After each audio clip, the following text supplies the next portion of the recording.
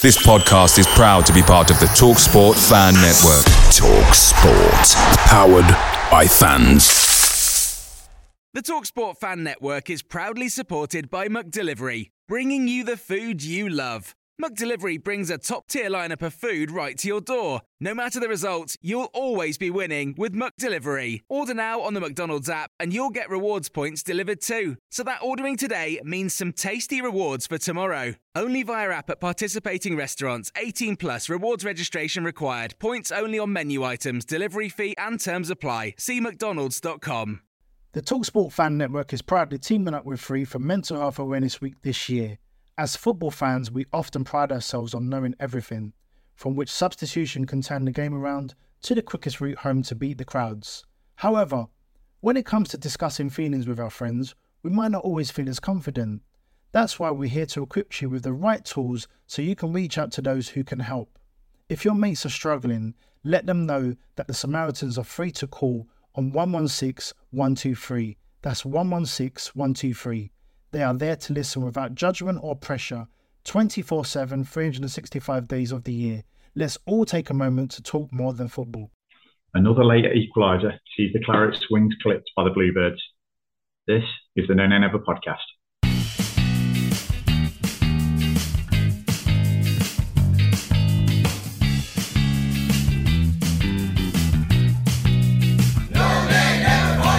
Good evening and welcome to the No Nay Never podcast. The more observant of you may have noticed that I'm not Natalie Bromley. She's on holiday, so it's Tom this week. And after another disappointing couple of points dropped in South Wales, I'm joined by Adam Dennett and Richard Steele to dissect it. Good evening, gentlemen. Evening, Tom. You all right? Evening, Tom. Great intro, that. Thanks very much. Been working on that all day since I found out I was hosting.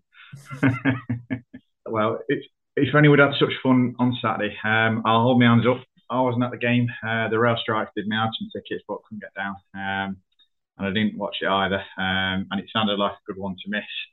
I think you watched the game, Richard. So give me a pressy. You know, from what I've heard on Twitter, it was similar to the West Brom game. It wasn't a great performance. We were hanging on, and we didn't do enough to see the game out. Is that a fair summary? Yeah, first summary, Tom. I personally, some people will disagree, and I don't want to come like I'm coming over the top. I'm not saying it's the worst we played this season, but I'd probably say that's the game I've enjoyed watching the least this season. I felt we was really flat all the way through the game. We didn't play with any intensity, didn't play with any tempo. At times, even when we don't play with tempo, we kind of retain possession, but we were like giving the ball away, really sloppy. Brownhill was terrible on Saturday, give the ball away time and time again, unfortunately. And yeah, I think it just sums it up. That goal was just coming. I know we're going to come on to it in a minute. I thought substitutions didn't help. I thought Matson should have been brought off, a talented boy, but he struggles defending. And yeah, it was just almost inevitable. And I think the last 3 goals we've conceded, it could even be more. It's just from my memory of, I've been from crossing situations and, just getting beat too easily. And when it's just, for me, another just completely another 2 points dropped. There's been too many points dropped this season from winning positions. I know the last 3 away games we've been 1-0 up and not ended up winning the game. Again, crosses has been our nemesis. So there's a lot of good things to enjoy this season, and overall there has been a lot of positives. But I'd probably say Saturday for me there was more negatives than positives to take out of that game. And some people say, I'm being negative, I'm this and that. But to me, that's just genuinely being realistic of the situation for the game. And Adam asked me a question before we started recording. Did anything happen in injury time? And that's what even frustrated as much as anything. There was 6 minutes of injury time and there was literally no urgency whatsoever to go and win the game. And I think Cardiff are a poor side as well. So I think that's what's really frustrating. I look at West Brom and I know they've not started well, but for me, they'll still be top half hovering in and around the playoffs, but Cardiff will be right in that bottom half. So it's a real poor performance, poor result. And yeah, hopefully when, we've got 2 big games coming up, hopefully we'll improve for the rest of them this week. Yeah, I got the sense, just reading through Twitter after the game, I got the sense that a few people are starting to get a little bit frustrated. Those automatic places are starting to look a little bit further away than they did a few weeks ago, even though we've on this run where we've only lost 1 game all season. But before we look at some of the negatives to come out. We'll have a look at the positive, the goal we scored. Adam, I know you've seen the goals. Teller popping up again. He wasn't signed as a striker, but he's looking to be a really good source of goals. Yeah, he's playing that role really, really well in behind Jay. Doesn't need to really be on that left wing with the way we get up and down. I know Rich has already pointed out Maatsen's maybe weakness at the back, but going forward he offers a lot, as does Vitinho if he's played there, and Cherlinoff and Zaroury when they've made appearances.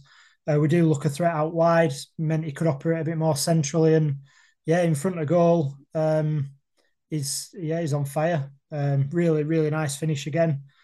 And hopefully that can continue.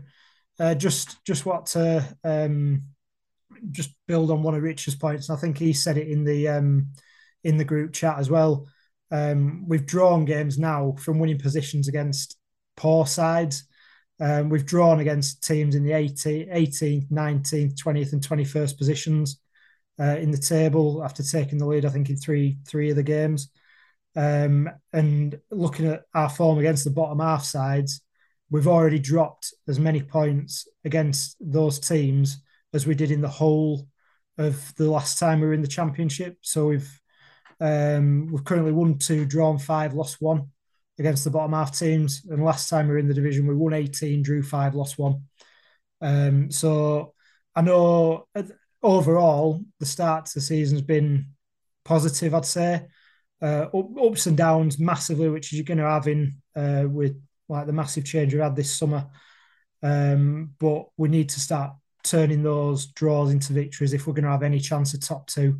And I'm not saying playoffs would be an underachievement with everything that's happened, but I think we know that we've got that quality in the squad to challenge at that top end of the table, and it's just really frustrating that we're not getting the points from the positions that we've been in. Even when we haven't played well in past seasons when we've been promoted, we've managed to find a way to win games and just seem a bit, we say, the strong jaw seems to have gone at the moment. So I know you tried asking me a positive thing and I've straight away turned it into a negative, but yeah, lovely goal. Well, there weren't that many positives to take. I think you're right. I think a lot of the frustration is that we're not a million miles away, are we? We don't look like a terrible side, and there's just, if we could just tweak these little things and just turn these draws into wins, then we'd have a much better chance. We'll come on to then, as you said, the positives are gone now. We'll come on to the negatives. That goal we conceded, Rich. You mentioned Maatsen. I don't know. For me, so when Maatsen heads that first ball away, the problem for me there is there's no one coming and picking that ball up. You've got the back 4 on the edge of the box, and the midfield is too far in front. I mean, like I said, I've only seen the highlights, so I don't know if that was a feature in the whole game. But I think Maatsen did a lot wrong with that header. I think it's the fact that there's no one coming for that second ball then, and whether that's because we've not set up properly, I don't know. But what was your feeling just on the goal and on the way we set up defensively? Yeah, I agree with you regarding the goal, but I think I'll come on to Maatsen in a minute. I think, the goal for me, it's a poor header from Maatsen. He's a bit weak with it. Again, it looked, one of my frustrations was I'm not particularly fussed with 10, 15 minutes to go about trying to see out a 1-0. End of the day, against Blackpool, we was 3-1 up and we were going gung-ho when we conceded 3-3 and everyone was saying to us, have better game management. But I think you made a really good point there, Tom. It was like, I don't want to harp on about Dyche, but I am going to a little bit here. Like when we were defending the lead on Dyche, the midfield and the back 4 were really close together. There wasn't them saying gaps. One thing I did feel sorry for Maatsen was Zaroury came on. Again, we all know how talented he is, but he was literally standing on the halfway line and Maatsen was being overrun 2-on-1. But I just look at Maatsen, his positioning to me like that West Brom game. He just seems way too high up the pitch. And to me, he's just weak. And I'm not necessarily blaming him. He's a young lad. He's just the type of player he is. He's quite weak. He's not good in a 50-50 tackle.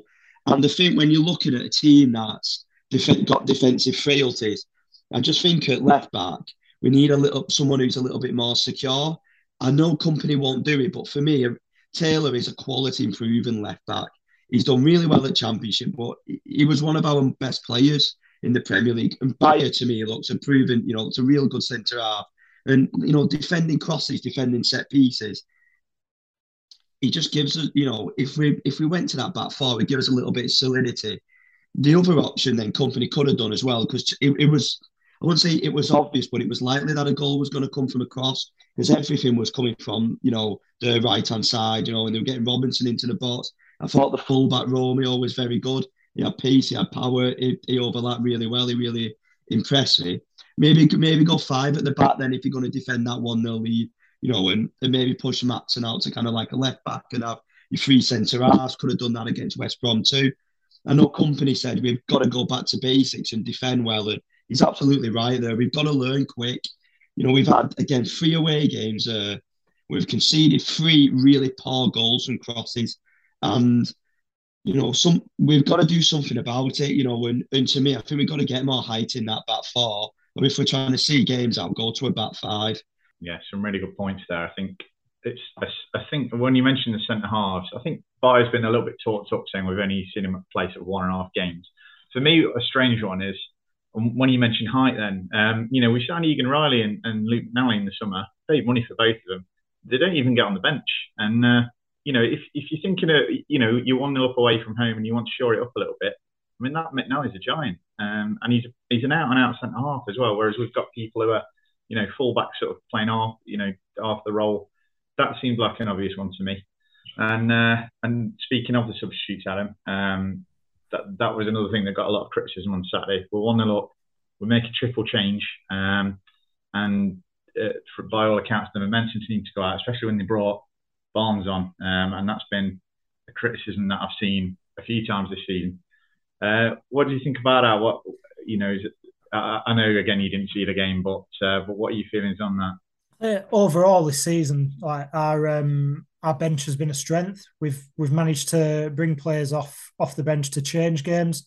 So like Goodmanson and Zaroury the week before against Bristol City were a perfect example of that. And I think we will have that strength in depth to change games, but obviously you've got to do it in the right situations. And because it has worked a few times this season, maybe it's a bit of naivety to think it's just going to work every time, and we've maybe tried to kill the game off, and we've lost that tiny bit of momentum that we had after half time. Rich will probably be able to elaborate more, but I'm sure he'll mention Barnes as well, because I just don't think any of us see what he's offering in any game at any level in the last 2 years, really. He just comes on, seems angry, gives free kicks away, doesn't hold the ball up. And obviously we've said numerous times he's been brilliant for Burnley over the time, but that time finished long ago. And I thought when he missed out on the squad against Bristol City that might be the end of it, unless we get a bit of have some issues with injuries or suspensions. And to see him on the pitch again for a long period at a pivotal time were quite disappointing. And it seemed like same old. I don't know if you want to add to that, Rich. Or that's kind of the what I got out of it. Yeah, a little bit. And I think in the games Barnes has been brought on and we've not held on to a lead, it's not directly Barnes' fault, but it's not a coincidence at the same time. Like, I fully agree with what you said, Adam, and I don't want to criticise Kompany, because I think overall the substitutions this season have been fantastic. I like a manager who's proactive rather than reactive. That was a criticism of Dyche, where you just change the game, you know what's happening, and he wouldn't do. So I don't think you can really criticise Kompany, but I think at that point, Teller was actually pretty poor first half, and he got his goal, and he was starting to play well, and then he got come off. And this is the issue if you're having to protect Rodriguez. But for me, just put Teller up front. We've said how much of a threat he is, and he likes coming inside anyway. And, Cardiff centre-halves were pretty slow. You've got him to play a ball over the top. He can drop into a number 10. When Barnes comes on, he literally doesn't do anything. He can't hold the ball up anymore. So if you want a bit of an out ball, you've got nothing to hit. He's not got the pace to run the channels. He's always had the technical ability of a Blackpool donkey. so he can't link up the play. So you just literally just lose everything you have with him. And then the issue we had was because we was playing the ball up to him, Zaroury and Benson was looking to get forward, and they were getting caught up the pitch then. So it was just one of them where it didn't work. Like there was an opportunity with Barnes. We managed to win the ball back. I can't remember who it was. One of the midfielders just fed it through to him. And all he had to do was slide a pass to Benson, and with his pace, he would have been through. And I don't mind the player over to a pass by a yard or two. He literally smashed it out for a goal kick from about 40 yards out. And I'm like, what are you doing? Like, I teach year 7 kids who could pass the ball better than that. It's just like, it's got to a point now where I almost feel sorry for him in a way. He's so far out of his depth compared to the rest of the players. It's frightening. And to me, you know, you've got to, he's not the finished article, but just play Costello up front. He's a big lad. He can hold the ball up. But fingers crossed. I think it's Dervisoglu. I'm not fluent in Turkish, but fingers crossed he's back fit for Wednesday, because even at Bristol City, you can see when he come on, he's a big, strong lad who can put the defenders off. Where Barnes now, yeah, I know we can talk to heaven and earth about him, but yeah, it is frustrating. And I don't think the frustrations were to blame. I just think from minute one we were just off it, just for whatever reason, and it kind of just, we managed to get a goal, it was a nice goal, but kind of against the run of play really, and then the run of the game just carried the same, and we just couldn't quite hold on. But hopefully it's one of them, a blip after the international break. And Stoke were terrible on Sunday. I don't know if anybody watched it; they were awful. So surely we'll beat them. Frustration is a good word, and it's leading me nicely on to what I want to talk about next, really. So I think we've probably looked at the bad sides of this result quite a lot already. You know, you mentioned dropping points against these teams that are right down there. Cardiff are a poor side. You know, Hull are a poor side. Blackpool are a poor side. These are 2 points drops every time. But if we look on the positive side as well, you know, we've still only lost one game all season. That was at Watford. That was a game we didn't deserve to lose. I think a lot of teams are happy to take a point off us, and I think it's probably still too easy to take a point off us. But I can't think of many games this season where I've watched us and thought we deserve to lose that. Maybe West Brom, I think that's perhaps the only one. And, you know, we're still fourth in the table. And we've got a big month coming up now. There's 7 games in October. Do either of you think the potential is there for us just to put a run together of maybe 3-4 wins and the picture to look a lot rosier come the international break, or the World Cup break, I should say? I'll ask you first, Adam, and then I'll go on to you, Rich. Yeah, I think so. I think that's what we've been missing in it, really, just managing to string the wins together.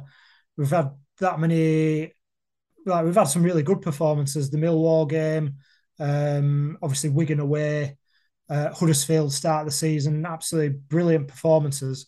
And like I said, we've not looked out of our depth in any game, maybe apart from the first half against Watford, but they didn't do anything either. It was just a poor game, and we improved when we brought Cork on. And then, yeah, West Brom, where we're disappointed not to win the game. So you look at it on paper and you say 7 games. There's the Norwich home game. Obviously, that'll be tough, but we're at home. We're unbeaten at home.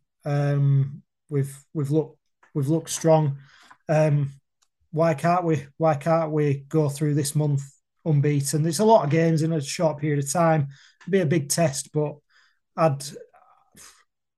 every single game I'm going into this season, after seeing the way we start and the way we can play, thinking that we should be winning. And I don't know whether that then leads to the disappointment when we put in a performance like we did on Saturday. But yeah, it won't surprise me if we do get a run together, and hopefully that's the case, and we can talk a bit more positively going into the World Cup, especially that last game before the World Cup. We don't want to be miserable for a month after that. Very true. Very true. What about yourself, Rich? How are you feeling about the month coming ahead? Oh, James Maddison's just got an absolute worldie as I'm watching it. On fire. 3-0 to Leicester. So the Derby fans will be happy tonight, Tom.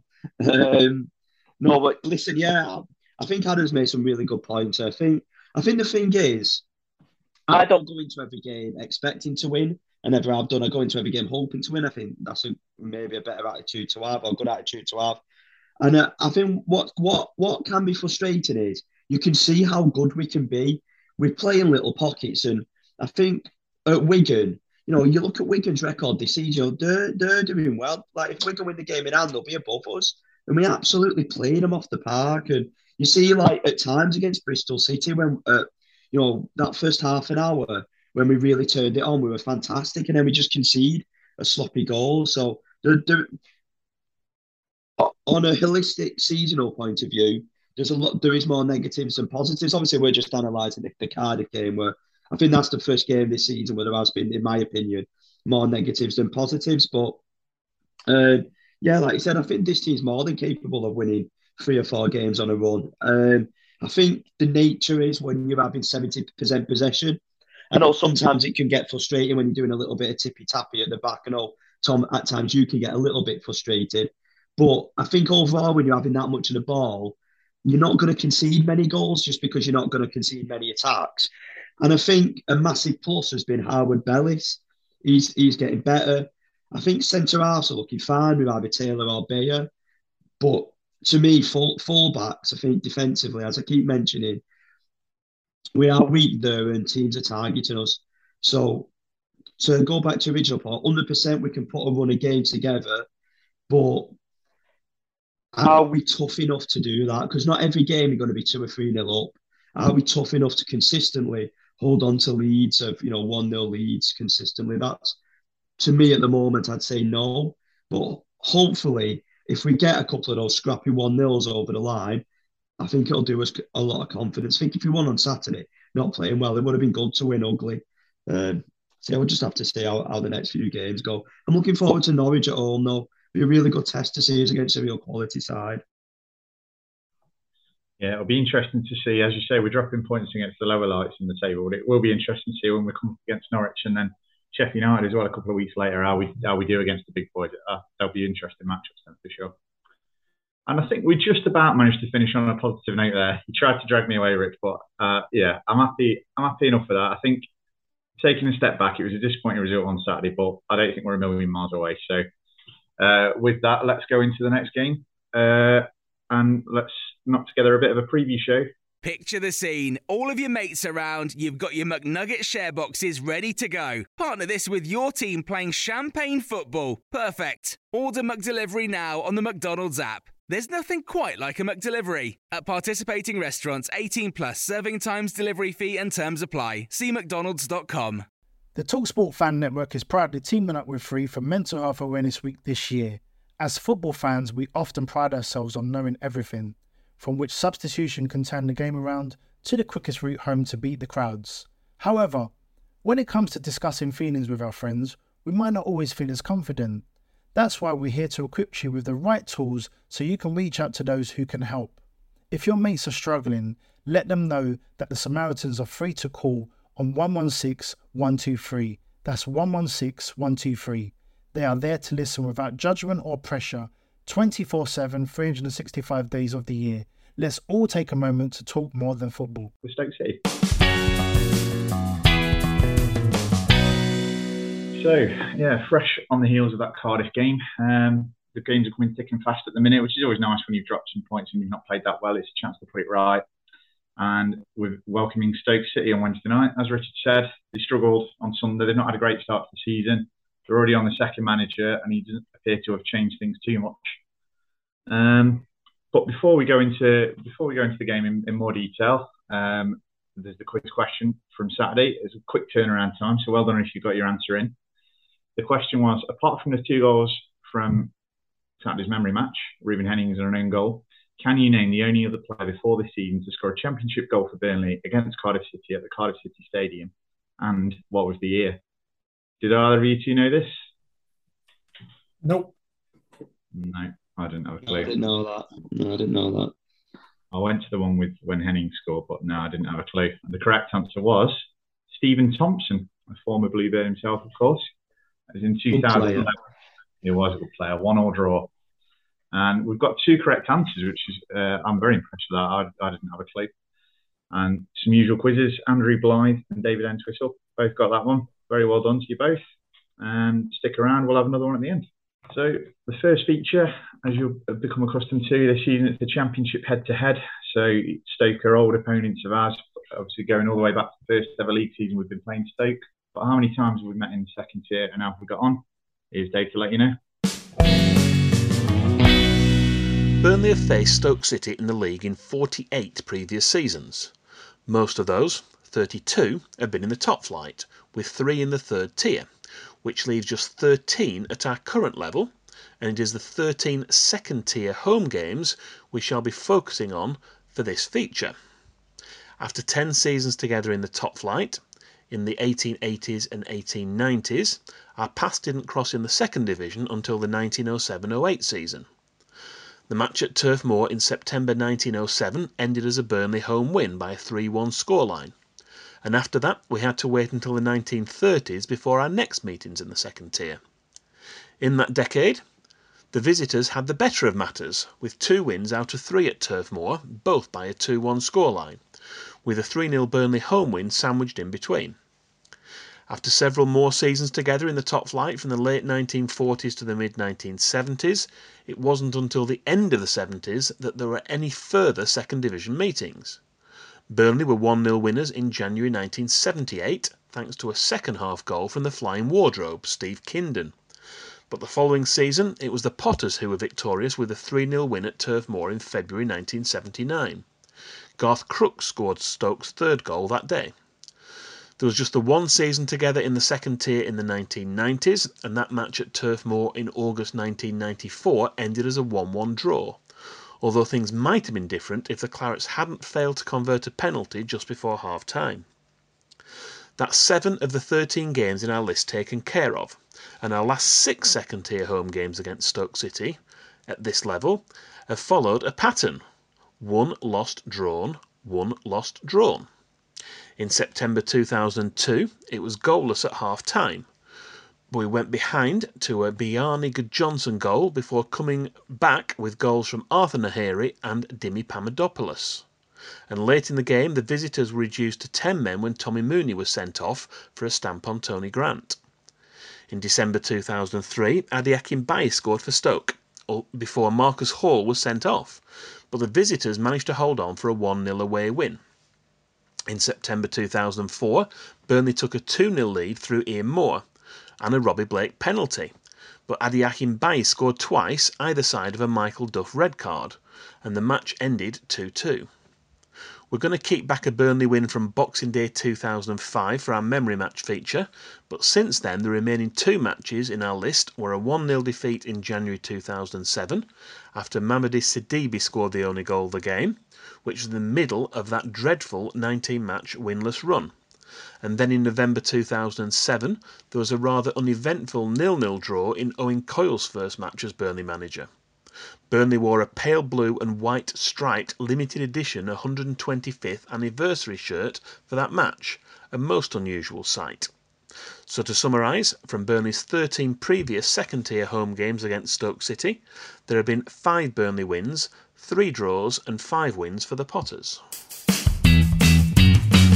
Thanks very much for that, Dave. A bit of a mixed bag there. I don't remember us ever doing that well against Stoke. We always used to do better at the Britannia than at the Turf against Stoke, in my memory. But let's hope we can change that on Wednesday.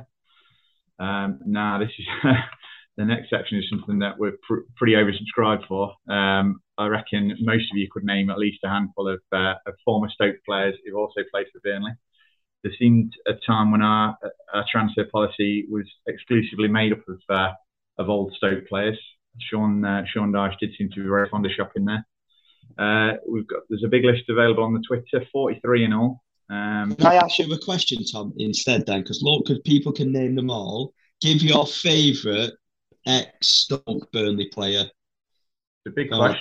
You might as well just be asking me my favourite Burnley player with the amount we've had. Go on, who would you say? I think of the list, I think the one that springs to mind for me is, I'll leave Sam Vokes to one side. I think he's a bit obvious. I'll say Martin Patterson. I was really keen on Martin Patterson.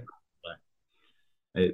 It was one of them, you know, that season when we won the playoffs and we had them cup runs. He was a bit of a cult hero that just came out of nowhere. And then if we go a little bit further back as well, Andy Cook, because I was a big fan of Andy Cook when I was a young man. Yeah, and Andy Cook for me all day. Probably me. He's not my favourite, but I do remember as quite a young man gifting Noel Williams' hat-trick against Barnsley, I think it was, when it was 2-0 down.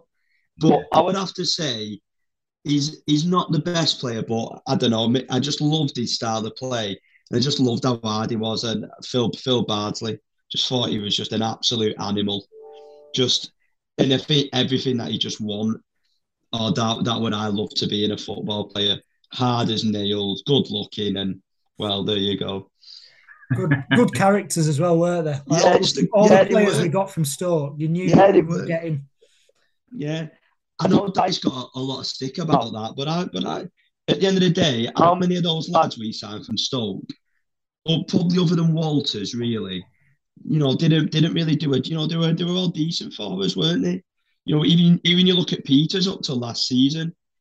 Every time you pick Peters at left back, you'd always do a real good solid job for you. So yeah, but the ex-Stoke Burnley players, that's what I say. Yeah, you're right. It did get a lot of stick, but yeah, there weren't too many lads in there that let us down. Maybe add Peter Crouch to your list, but other than that, and if we're going back a little bit further, maybe Leon. To be honest, I forgot about him. He tried to anyway. Yeah. Even though I do Leon Cort. But yeah, I'm talking about the Dyche. He was bad, wasn't he? Leon Cort. Here's another good one. Sorry, we're going off track here, but there's not much to talk about Stoke otherwise, is there? You're just going to whack the ball into the box. Gareth O'Connor. No, not Gareth O'Connor. James O'Connor. Yeah, he's a good player. In midfield. Little ginger midfielder, yeah. He was tidy, wasn't he? Neat and tidy. Yeah. I think he sort of left just as we were really kicking on, didn't he? And I don't think it's necessarily a coincidence, to be fair. But yeah, good servant. And if you've got any memories of former Burnley/Stoke players that you'd like to share, do feel free to get in touch. We're on Instagram, we're on Twitter, or you can email us. And maybe one or two of those players will feature in our next section, which is the memory match. Over to Dave for a Boxing Day clash with Stoke City. For this week's memory match, we're going to go back to the 2005-2006 season. Earlier in the show, we recalled a couple of matches from our Championship head-to-head section in which Adi Akinbaye scored for Stoke City against Burnley. But after making a £600,000 switch from the Britannia to Turf Moor earlier in 2005, a well-trodden path, he set about trying to improve his goal tally with the Clarets. In this particular match, which took place on Boxing Day 2005, Burnley were managed by Steve Cotterill, while Jan Boskamp was in charge of Stoke City. The Clarets were on a roll, having won all of the previous 5 games, and they made it 6 in a row as that man, Adi Akinbaye, scored his 14th goal of the season in the 56th minute, and that was enough to seal all 3 points for Burnley. Wade Elliott was Burnley's man of the match. Steve Cotterill was delighted with the result and said, "I thought we were excellent in the second half, even if we looked as though we'd had too much Christmas pud in the first. Our passing and movement was excellent and the key to the win." The result took Burnley above Stoke into 5th place, but sadly the good run of form didn't last, and after losing the remaining 2 matches of 2005, the poor run of form continued into the new year, and we finished 17th and were left to spend yet another season in the Championship. Go memory match. I think, as I say, I don't have too many fond memories of playing Stoke in the second tier at the Turf, so Dave's done well to find one there. How about yourselves? Any particular fond memories of encounters with Stoke down the years? I'll give a good and a bad.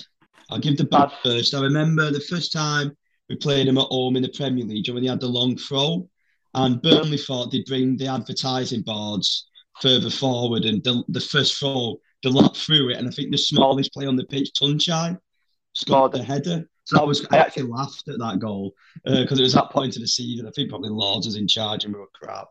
And then obviously, I know it's been retweeted on Twitter today, and I'm probably stealing Adams, so I do apologise. But when we beat, it was freezing cold. I had to work in Leeds that day. And I remember the drive back from Leeds was terrible. And we managed to, obviously, we went 4th. We've criticised Barnes a lot. That's when Barnes was at his best. Goal threat, nuisance, had a great strike in him. And, yeah, to go fourth in the Premier League in and around December was amazing. And Tom might disagree with me because maybe this is me getting carried away, but I genuinely believe if Defoe stayed fit, we'd have come top 6 that season. I think top 4 would have been out of our grasp, but I think if we kept Defoe fit, we would have got top 6. But yeah, that one was a fantastic memory. How about yourself, Adam? Anything to add? Nothing further to add on that. That's summed it up pretty well. Not so much has happened after other than those games. I think like one of them sticks in my mind. I don't know why.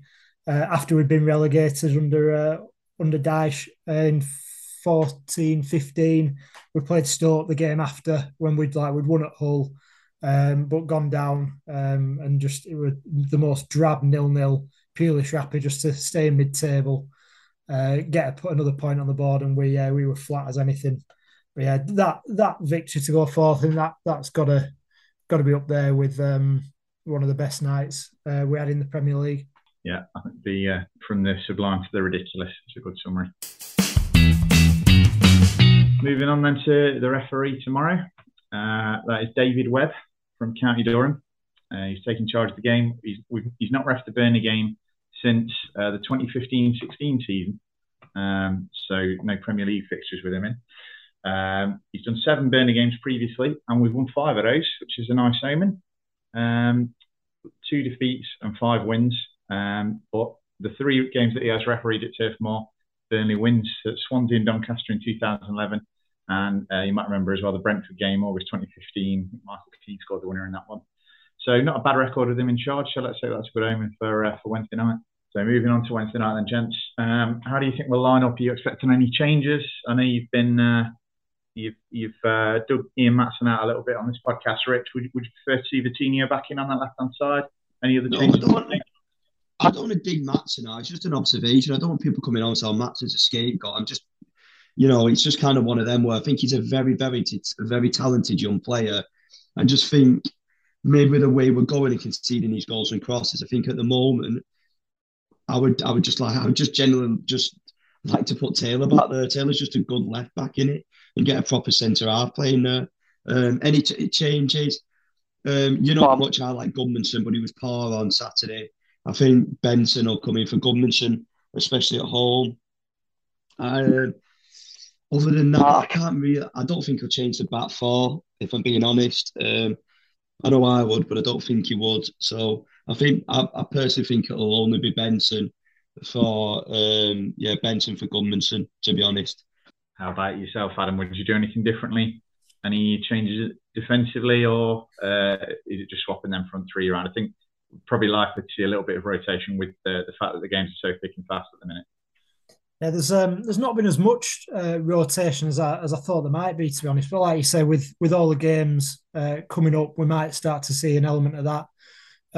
He's only really made 1 or 2 changes every game, no matter if it's been a good result or a poor result. So yeah, I agree.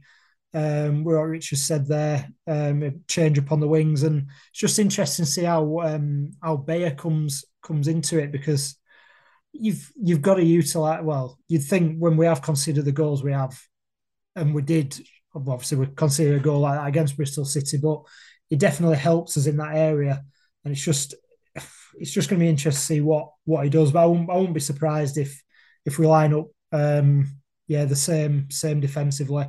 And I think the problem is we've looked really dangerous on the left-hand side going forward, and you put Taylor back there, and I think it does take something away from our attacks, and we have struggled for that cutting edge at some point, and having Maatsen that high up, I think really does help us going forward. So yeah, if we're winning the game with 20 minutes left, and then maybe we need to shoot it up a bit better, but I think we stick with Maatsen, and Rich has pretty much said similar. Wouldn't like see him come straight out of the team or anything, but I think he gives more than you lose from him. We've just got to learn to hold on to those leads a bit better.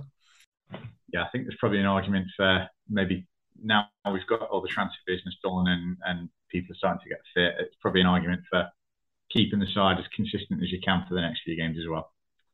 So before we move on, I'd like to get a prediction from you both. what we're thinking, Rich. Goals, goal scorers, as much as you can give me. Yeah, so like I said, I watched Stoke yesterday. Sunday yesterday, and they were terrible against Watford. Like, I don't think Watford are great, and I mean, oh God, they give the ball away numerous times. But listen, they're a big side. I think Harry Souttar's going to be back.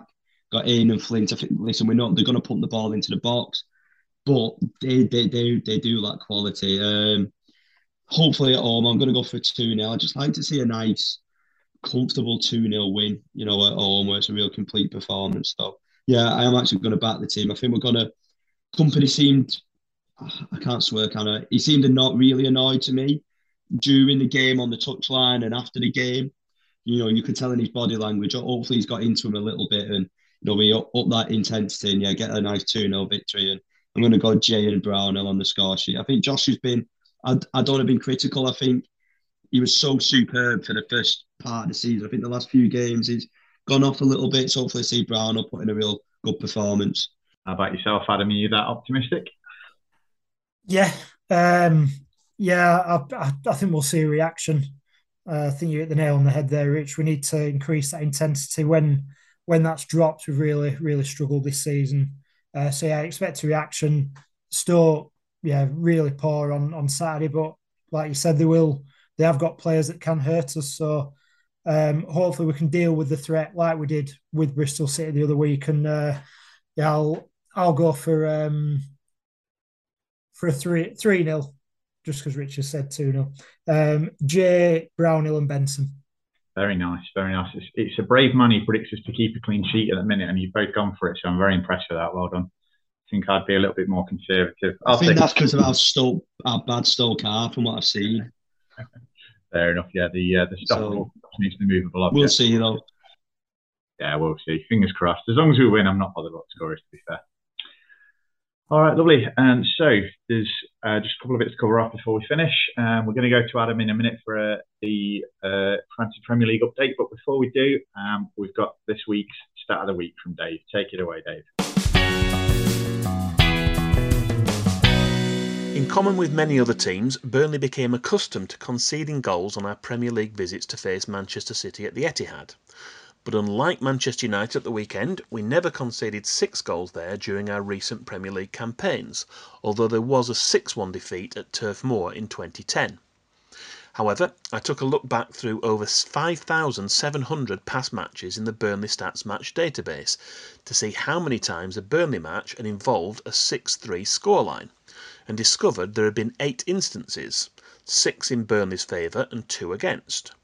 Curiously, those 6 wins included victories against both Manchester City in January 1962 and Manchester United in March 1898, although they were playing under the Newton Heath name in those days. The most recent incident was the 6-3 extra time win over Burton Albion in the League Cup in August 2011. Beautiful. I was when he mentioned a 6-3, I thought, well, I don't remember ever going to a 6-3 in my lifetime. But actually, that Burton Cup game, I did go to that one. I think Rodriguez got 4 in that one. I don't know if it counts because it was after extra time, but yeah, still nice to say you've been to a 6-3, and nice to say we've done it against Man United as well and Man City.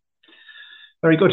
So let's move on then to the Fantasy Premier League. Adam, I believe you've got an update for us, including the September Manager of the Month announcement. Yeah, so the current game week is still underway. So I've not got a full league update, but we've got the September Manager of the Month, which was only 2 game weeks long because of events outside of football's control, we'll say. So we've got the top 10. Oh, actually, to say, did your cousin enjoy his August victory, Rich? Oh yeah, he was gloating. He always says that I'm the one who knows the most about football in the family and stuff. So he very much enjoyed having his fantasy. But I always say to it, if you're good at fantasy, you know nothing about proper footy. I'm joking, Adam. That's a joke, by the way. That's a joke. No. I'm not doing brilliantly, so he was very happy. He was very happy. Has he got his sticker? No idea. I don't know. I'll ask him. Post it. I'll ask him and I'll get back to you. Yeah. Yeah. So just got the September. I can't even speak. September update. Matt has not defended his crown. Your top 10 for September was in 10th place, Stephen Bates on 136 points. 9th was Daniel Shepherd, joint 8th actually. Sorry, Daniel Shepherd and George Wilkinson, 137 points. Brandon Butterfield in 7th with 142 points. Caroline Stuckey in 6th with 143 points. Mark Robinson in 5th with 145 points. Mushy Hansen in 4th with 146 points. Ben Crawshaw in 3rd with 147 points. You can see how close it is. And in 2nd place was Christopher Swarbrick with 148 points. And the winner by just 3 points with his Netflix and company team, Josh Slater, with a very impressive 151 points for the month in just 2 game weeks. So if you can get in touch with via all the usual channels, and we'll send you out your No Nay Never sticker. Congratulations, Josh. Very nice team name as well. I approve of that. Good work. Thanks very much for that, Adam. So there we are then. Hopefully we're all feeling a little bit more, I know I'm feeling a bit more upbeat than I did when we started. I'm a little bit more positive. I'm looking forward to the game on Wednesday. I think it's a winnable one. And most of the home games have been winnable this season. It does make a nice change. So before we leave you, there's one last thing to tick off, which is the quiz question. If you were listening to Dave's today's roundup earlier, you might have had a bit of a clue as to the year and the game that this incident occurred. The quiz question is, can you name the Burnley player who failed to score from the penalty spot against Stoke City at Turf Moor during the 1990s? Adam, Rich, any idea? I've got some blank faces looking back at me on the Zoom here. No, I'll have manned if I haven't got a clue either. But as I say, if you were listening closely, there was a clue earlier in the podcast, so you might be able to narrow it down to an era at least. And with that, I will bid you all adieu. Very good luck on the quiz. Fingers crossed that the Clarets have a bit of luck as well on Wednesday. Let's get back to winning ways. Let's start a good run, and let's consolidate at least our top 6 position in the coming weeks. Thank you very much for your time, Adam and Rich. Thanks for getting involved. Thank you very much to producer Matt, as always, for knitting it together, for making me sound half coherent. Thanks very much to Joyce for music. Thank you very much to you all for listening. I've been Tom, and this has been the No Nay Never podcast. This podcast has been created and uploaded by No Nay Never. The views in this podcast are not necessarily the views of TalkSport. The TalkSport Fan Network is proudly teaming up with Free for Mental Health Awareness Week this year. As football fans, we often pride ourselves on knowing everything, from which substitution can turn the game around to the quickest route home to beat the crowds. However, when it comes to discussing feelings with our friends, we might not always feel as confident. That's why we're here to equip you with the right tools so you can reach out to those who can help. If your mates are struggling, let them know that the Samaritans are free to call on 116 123. That's 116 123. They are there to listen without judgment or pressure, 24/7, 365 days of the year.